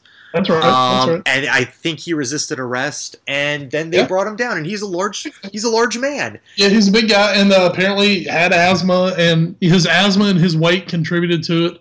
But he was in handcuffs. There was no need. Exactly. I see no need why he should have been put into a chokehold at that point. But anyway, beside the point. The last thing I'm going to say about the Rams and Ferguson, whatever it was, it worked for the Rams because they beat the Raiders 52-0. And in my week to get into the fantasy playoffs, I had to have a lot of things go right. I did make the gamble to pick up the Rams defense that week, and they scored points. And also Trey Mason ran very pissed off and scored another 30 for me. So, hey, if that's what it takes for the Rams to put up big numbers for defense, because I'm keeping them this week in the first round of the playoffs, please, by all means, come out with your hands up again. Oh, and they say John Harbaugh wants to go to Oakland. Because it's all about me, Ed. Yes, it is all about you. It's all about me and what works for me at the end of the day. Well, let's go to some more sad news, this time back in college football. The University of Alabama Birmingham is going to be closing its football program after a fairly good year by the Blazers. It's going to be the first school to make the cost-cutting move in nearly 2 decades. President Ray Watts announced the decision Tuesday with the Blazers players and coaches. A lot of fans gathered outside in the third straight day of efforts to support the program. UAB said in a release that it subsidizes $20 million of the athletic department's operating budget of some $30 million annually, and said both those numbers rank fifth in Conference USA. The university said the difference over the next 5 years would be an extra $49 million with football, including a projected $22 million needed for football facilities and upgrades. UAB is the first major college program since Pacific in 1995 to shut down. Thank you, Jay Reeves and John Zenner of the Associated Press, for coming up with this article. It's a sad story. Our good friend Andrew Ivins actually brought this to my attention on Twitter. I'm shocked. I'm surprised. I mean, this is not, Florida International. This is a fairly prominent non-Power 5 program. For what it's worth. I mean, it's not like this was a perennial bowl team. And trust me, I saw plenty of, we call them UAB. I saw plenty of UAB in Conference USA, of course, when East Carolina was there. UAB was actually kind of the school that in most years you were like, okay, that's an easy win. And I'll say this too, man. There's a video out that when the school president was walking, people just hurling insults at him. And I think I made the comment, because I work in Greenville and work with some ECU guys. I think I made the comment that, look, that's about as many people as show up for their home games. Yeah. And I'm not far off. I remember Britt Johnson telling me about 4 or 5 years ago that he and his family packed up, and, Britt, of course, At this point, he was down in South Carolina. Maybe it was just a couple years ago. They went to the game in Birmingham because it's not a far drive from where they were. Mm-hmm. And Britt said he literally sat in the stadium and counted how many people were in there. I did hear from some of the people who were talking about it. I did hear that their facilities were, though, very run down and also in a very bad part of town. Yeah, well, I mean, they played in Legion Stadium, which that's where they would play the Birmingham Bowl game. Mm-hmm. And that was the one time I went down, and I've been to their stadium. It's a very old. It's an old stadium. It was kind of in its heyday back during the Bear Bryant days when Alabama played about half of their home games every year in Birmingham. Mm-hmm. I mean, it's a shit stadium, man. Legion Field, it's crap. I mean, it's 80, 90 years old. They never really put a lot of money back into it, especially once Alabama stopped playing their games there. I mean, money pretty much stopped going into the facility at all, and they just kind of let them. I mean, there was no chance there because that's like a 80,000 seat stadium, I believe, and I mean, you're not packing that place out. Yeah. So, and when you have these very small. When you have these very small crowds on TV, I mean, it looks terrible. And actually, capacity right now for that stadium, 71,594. Stadium opened in 1927. Jeez. So, Alabama played there up through 2003. They said they would play about half their games there. Auburn played some of their games there. UAB's been there since 1991 playing, the Birmingham Bowl since 2006. I mean, there have been a lot of – I mean, they were playing bowl games in this stadium back in the 40s. Yeah. I mean, it's been the home to, a handful of bowls. USFL, CFL, had an XFL team there for a year. That they did. At its peak, the place will hold about 83,000. And it was named, and it was up on the upper deck up there. It's the football capital of the South. And it was, I mean, so many classic, as we said, Bear Bryant, Alabama games there from back in the day. But it had really, and this is coming from a guy who went to the Orange Bowl in the last, decade that the Orange Bowl was there. The Orange Bowl, at least, yes, it was run down compared to new modern stadiums, but at least it still felt alive at the Orange Bowl. Mm-hmm. I mean, Legion Stadium or Legion Field, it was like, oh, this place is just crap. So it was what it was, and it's kind of a weird situation for UAB because their board of trustees, UAB and University of Alabama Huntsville, which are in the kind of University of Alabama system, mm-hmm. They don't have their own board of trustees. Everything is run out of Tuscaloosa. That is a bit odd. And exactly. So needless to say, if money ever needs to go anywhere, where do you think that money's going? It's going to Tuscaloosa. They're not giving it out freely at all. And I mean, it's just it kind of is a sad end. It's really sad for the players and for the coaches. Fan wise, I don't really feel that bad overall for the fans, just because, like I said, I mean, they never win. Yeah. So I feel bad for the season ticket holders, I guess. But I mean, overall, it's not like it's not like you're shutting down. I'll just say East Carolina is kind of a comparable kind of school. Same conference obviously for years. It's not like they're shutting down the ECU program and 50,000 people who pack the stadium out every week suddenly are losing their program. Right. So yeah, it is a sad story.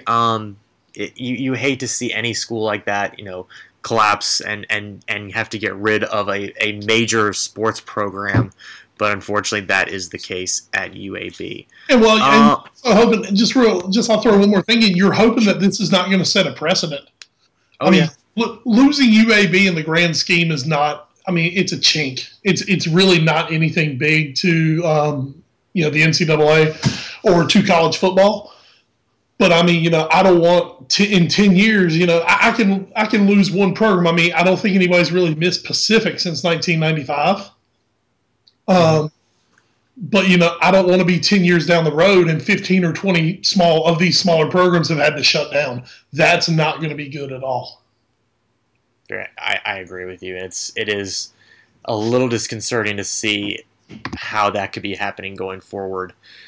All right, moving on to slightly more head-scratching news.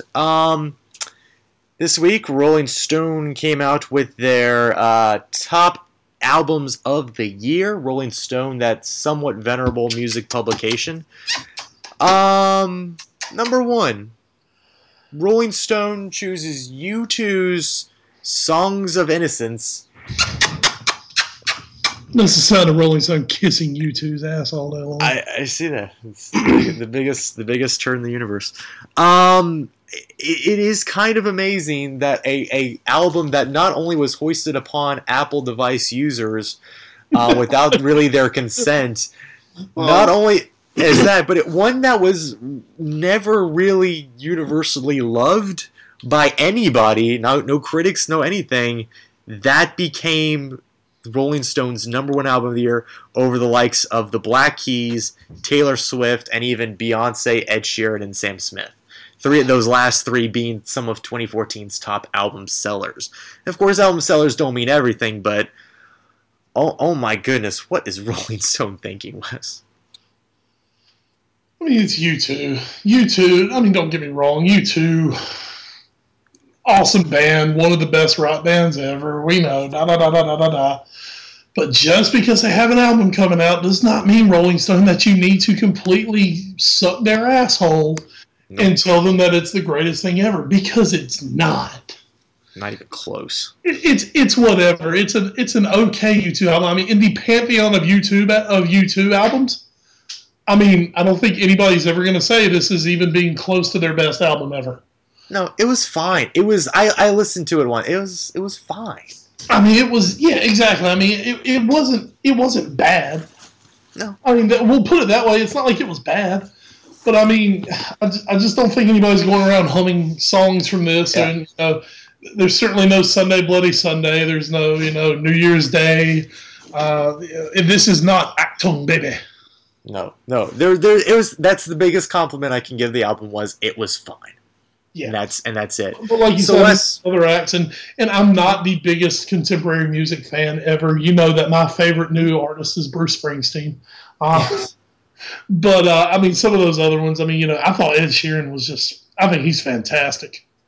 Well, what would have been your choice for album of the year then, Wes? And this is just from what I said. I mean, I've heard a little bit of all those albums that you mentioned. I've heard a little bit of them. I don't sit and listen to a lot of them.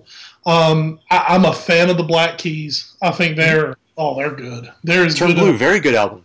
Very good album. And they're as good of an American band there is right now. Mm-hmm. But really, I mean, I said Ed Sheeran. I've really enjoyed Ed Sheeran.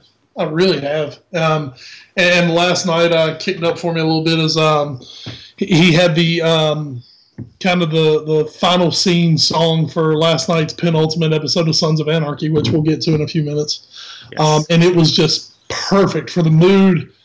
Everything was perfect about it. And I think he's a great artist.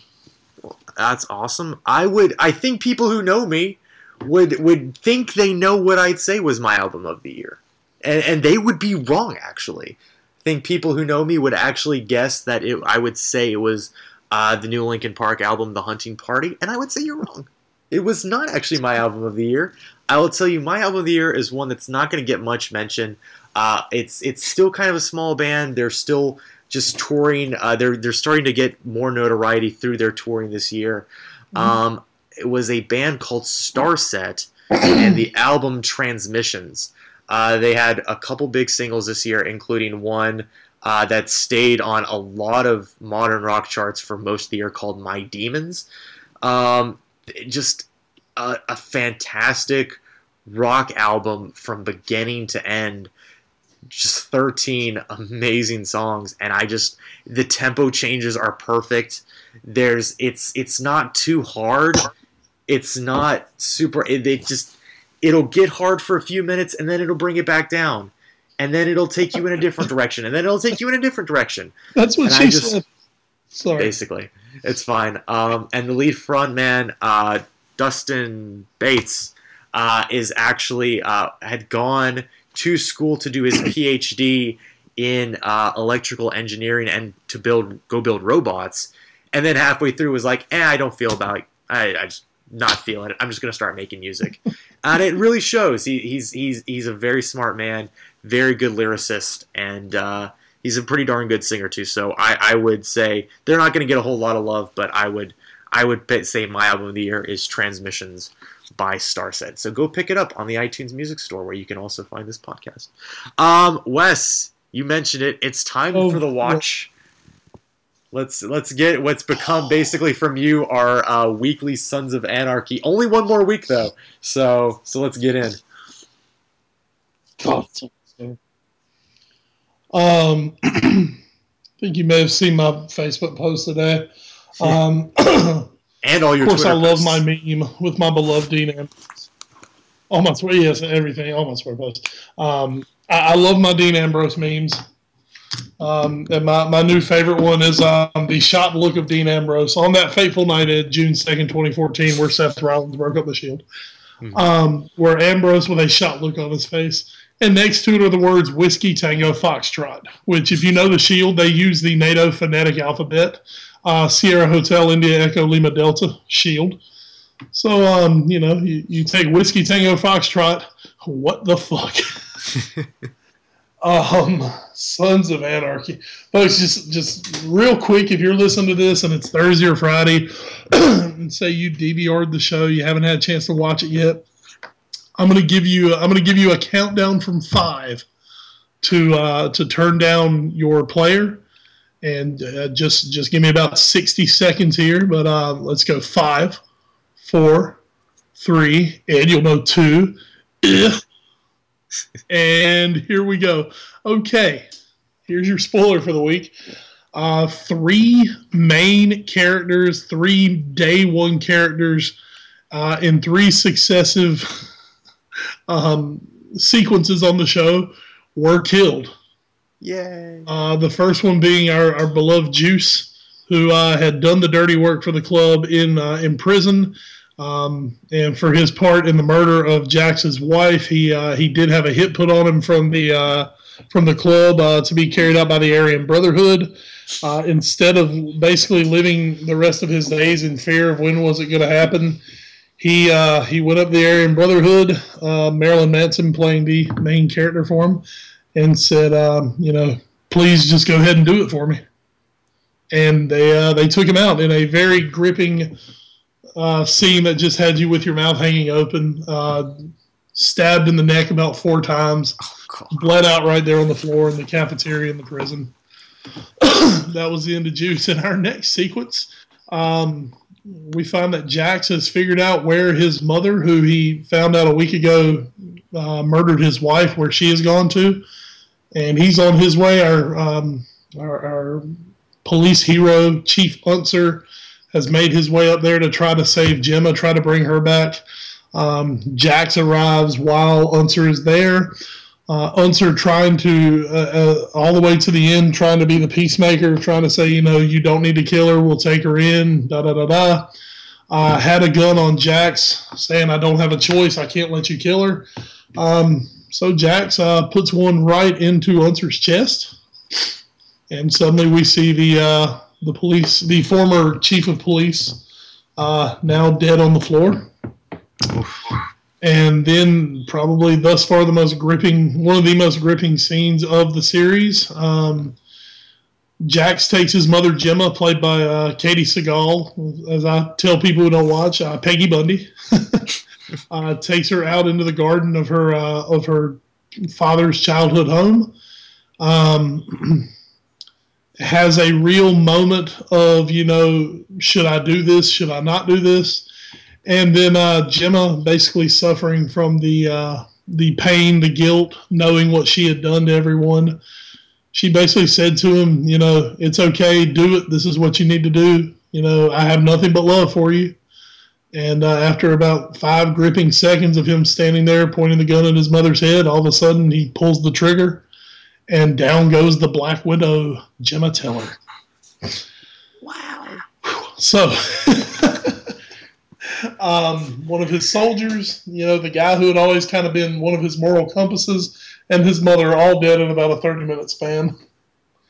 2 at his hand. So, also on the show, Jax was given the order that his punishment for killing another president in the club was that he would have to meet what they call Mr. Mayhem, which means he would have to be killed himself. That vote went down.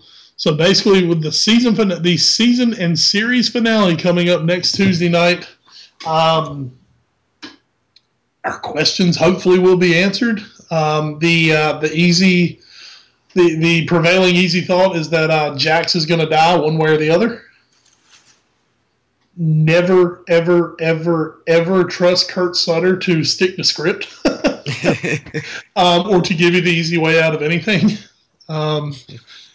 It's going to be an explosive series finale. I'm on the fence. I can't wait because it's going to be an awesome show. At the same time, I'm going to be horribly kind of saddened when it's over because it's been a great show. 7 seasons. There was the crap season. I believe that was season 3, where they were in Ireland. It was not great. Very, very stretchy. Obviously, there's been down shows. I mean, that's any show. You're going to get a down one every now and then. But overall, man, it's been a great series. I've loved it. I'm going to miss it. So I'm ready for this last ride Tuesday night, man. I'm going to put on my skeleton bandana. I'm going to rev my imaginary motorcycle. And we're going to see how Sons of Anarchy ends. Oh, well, you can have a sad nap after and then talk to us about it on the podcast next week. But you mentioned that they're ending everybody going on winter break, basically, after this week almost. And in fact, in about a month, we'll be getting Archer back, so that's good. And I believe I've confirmed that's going to be a Thursday night at 10 o'clock show. So there you go for that. That's very... No basketball on those nights. I would say it's Agents of S.H.I.E.L.D. is just kind of doing it for me right now. They're going after the Inhumans city that is apparently in Puerto Rico. Who knew? That's obviously why they were so good in the World Cup this year, because they were all Inhumans. They are all like gods. It's crazy. No, that would actually be a fantastic explanation. But there's a lot of good stuff going on. I mean, this show, S.H.I.E.L.D., I was actually, just to do some testing the other day, I'm testing my T-Mobile test drive phone, and just to check out some of the signal, I was playing Netflix, and I said, well, I don't want to play anything I really want to watch, so I'll just go through the first season of S.H.I.E.L.D. and see how the connection holds up. Mm-hmm. And watching that first season of S.H.I.E.L.D., and to see where it's come since then is mind-boggling in the terms of quality improvement. I mean, it was a very average show at the beginning, and now it is really getting me every week as a person who loves this kind of thing. It's not Sons of Anarchy. Don't get me wrong. It's not going to grip you by the throat and then stab you there. It's gonna bring you along, and now there's some good emotional beats between Fitz and Simmons. Just very good, as Fitz's mental deterioration continues, to see the two of those characters have a very touching moment in anger as he's telling her he's leaving to go work in the garage instead of in the science lab that they've always worked in together. Just very, very well done by those two actors. A lot of cool stuff, though, going on. And Skye, her character, is finally going to be reunited with her dad. And we're going to find out who Skye probably really is and why she is so valuable. And probably she's an Inhuman, which means she can probably do crazy cool stuff that we haven't really tapped into yet. As always, it's the season finale coming up next week. This week was a lot of setup. As I said, we found the Inhumans city. I'm going to keep saying it's Inhumans until the show proves me wrong. That's what it is. They announced the damn movie. They have to set up the movie somehow. They might as well do it in the damn show. So that's going to be what they find, I'm sure. And it's going to be a lot of fun. So that's what I'm watching. But everything else that I watch is basically also coming to an end for the winter. You have Once Upon a Time, look to be finishing their Frozen arc, which I haven't loved, but I really like Frozen, so that's been cool. Grimm still has a few episodes left before they're actually got a late start, so they have a ways to go. But everything else kind of wrapping up, but probably most excited for Agents of S.H.I.E.L.D. to see where they leave us. And then, of course, in the beginning of January, we're going to be getting Agent Carter from Marvel in that little 7-part miniseries. So that'll be... I love Peggy Carter. I love strong British female women. There we go. Very important for them to be both female and women. You never quite know in England. No, you never do know in England. All right. Speaking of something else you don't always know about, Wes, let's get so raw. Man, I'm gonna tell you this week, not a lot of talcum powder needed. A particularly slow week on Raw. Kind of sucked. That's because everything happened outside of Raw. Yeah, I mean, the whole the shadow of CM Punk was on the show, and literally, here's the deal: the best thing that happened on Raw was the post show on Raw. On the network, only $9.99 a month, where Stone Cold Steve Austin, who as you know, I'm a big time listener of his podcast, very good podcaster, is Steve Austin, interviewed Vince McMahon on his podcast and did it live on the WWE Network, and they got into about 10 minutes, got into the CM Punk deal. Vince McMahon, one of the most powerful men, obviously probably the most powerful man in wrestling, one of the most powerful men really in entertainment, when you come down to it. It's a really, really good interview with him. And that was the highlight of the night, because the show to me was just kind of, whatever. Story building. See, what the deal is, this time of the year is not great usually anyway. After Survivor Series, we basically have a 3-week build to the next pay-per-view, which is TLC, Tables, Ladders, and Chairs. And you're not going to get news stories for that, just because there's not time for it. You have to go with what you already have established. What they're doing is mostly breaking off from the big Survivor Series match. They're breaking off into singles matches from that and giving them stipulations. You're going to get John Cena versus Seth Rollins. You're getting the rematch of Bray Wyatt versus Dean Ambrose, which, by the way, we get to see in Greenville on Sunday, Ed. I hope. Oh, well, at least I will. I hope you're there with me. Come on, Joe Villa, make it happen, man. It's right now, everything's just advancing the plot. Coming up there, Brock Lesnar, who's the World Heavyweight Champion, we have not seen him on air really in about 2 months, which is crazy. Of course, Lesnar's kind of a special attraction guy. He is booked. He's being advertised to be on Raw Monday night in Spartanburg, South Carolina, in Greenville, South Carolina. He's advertised to be on Raw, so hopefully that'll finally do something, because we haven't done anything with the world title in a couple of months. But Ed, from here, after the pay-per-view on the 14th, that's when it should start getting fun, because that starts the build-up to the Royal Rumble. And the Royal Rumble is kind of the unofficial kickoff to WrestleMania season. So, should be picking up hopefully in the next couple of weeks, and we'll really be getting some good things going on Raw. Awesome. Well, we'll be sure to keep checking in on that, and we'll be keeping up to date. As I was listening on one of my other podcasts, I'll give them a free plug, the Super Best Friend Cast, as maintained by Patrick Boyven, Matt McMuscles, Liam Allen Miller, and Willie Madden. Willie Madden once killed a man. They mentioned that one of them, Matt, actually mentioned, wouldn't this be the greatest thing ever if this was all just an elaborate storyline and that CM Punk goes to work like an office job for 3 years and then just comes back? And that this was all an elaborate storyline. That's all this is. All the book, the interview, everything.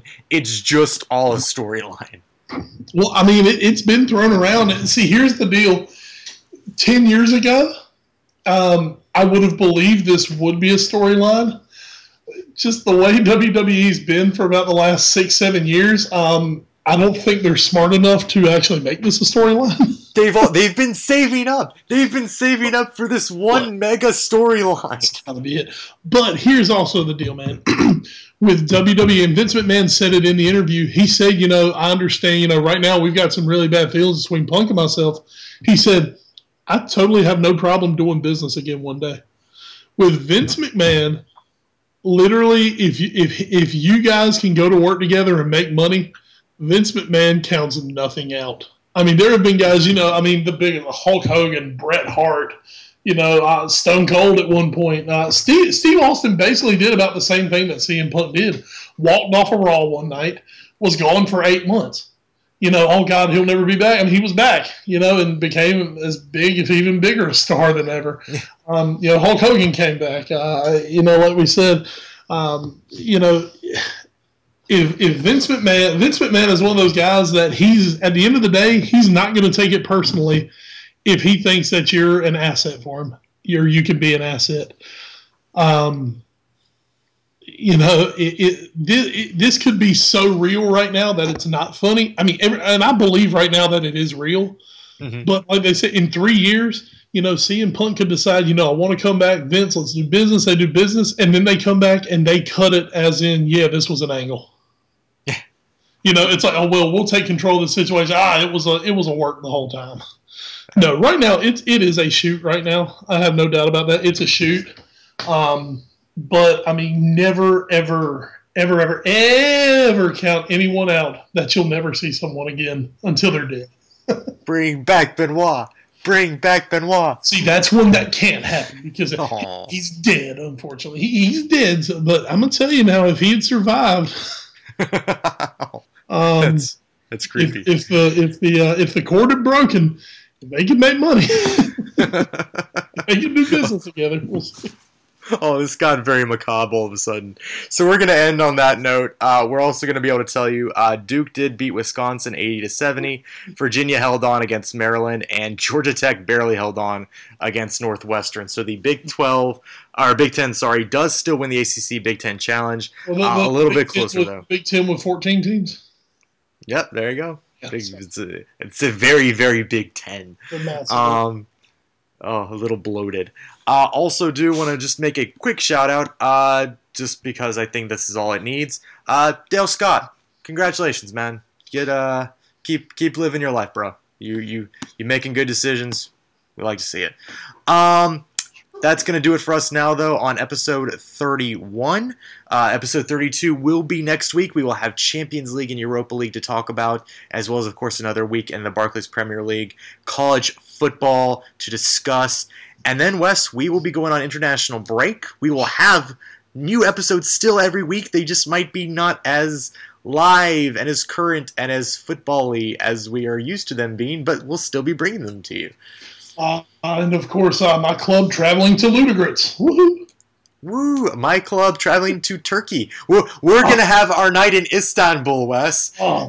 Just if you saw the movie many years ago, don't try to bring hash back. I will try. But that's going to do it now for episode 30. If you want to get us with us on social media, you can. On Twitter, we are at All New Sports Show. Wes, you are? I'm at Wes Bradshaw 21. I am at Edward Green. You can also find us on Facebook, Instagram, and YouTube, as well as emailing us and mailing us things. Those are all in the podcast description. Want to, of course, give a big shout out to Podbean.com for hosting our files. You can listen to us on there, as well as on Stitcher Radio and the iTunes Music Store, which for a few hours was down yesterday, and it didn't allow me to listen to any of my music in the cloud or any of the iTunes radios, so thanks for that. But hey, you're back up now, so it's all good. Apparently a lot of people were trying to download the CM Punk interview and were very pissed off. So. Oh, sorry guys. If only Steve Jobs were still alive. But that's going to do it for us here. Wes, anything to say before we go? I'm just looking forward to taking you to your first night at the matches, Ed, so you can continue to fall in love with this sports entertainment that we call professional wrestling. I hope so. So for all of us here from the All New Sports Show, the podcast, for producer Dez, that was Wes Bradshaw. We'll be back next week for episode 32. Thank you so much again to all of our fans who listen to us every week. We would not do this if it wasn't for you. So take care. Have an amazing weekend. And come on, you Spurs and Yellow Jackets. And I don't know, TCU. Your Frogs. You'll never walk alone, and good night, Uganda. Oh, again, is this like a Chelsea Handler thing? Is this what you're doing with Uganda? I have no idea what you're talking about. She had a special called Uganda Be Kidding Me, and I didn't watch it because she's stupid and shouldn't have a television show, but she does, and it was. Yeah.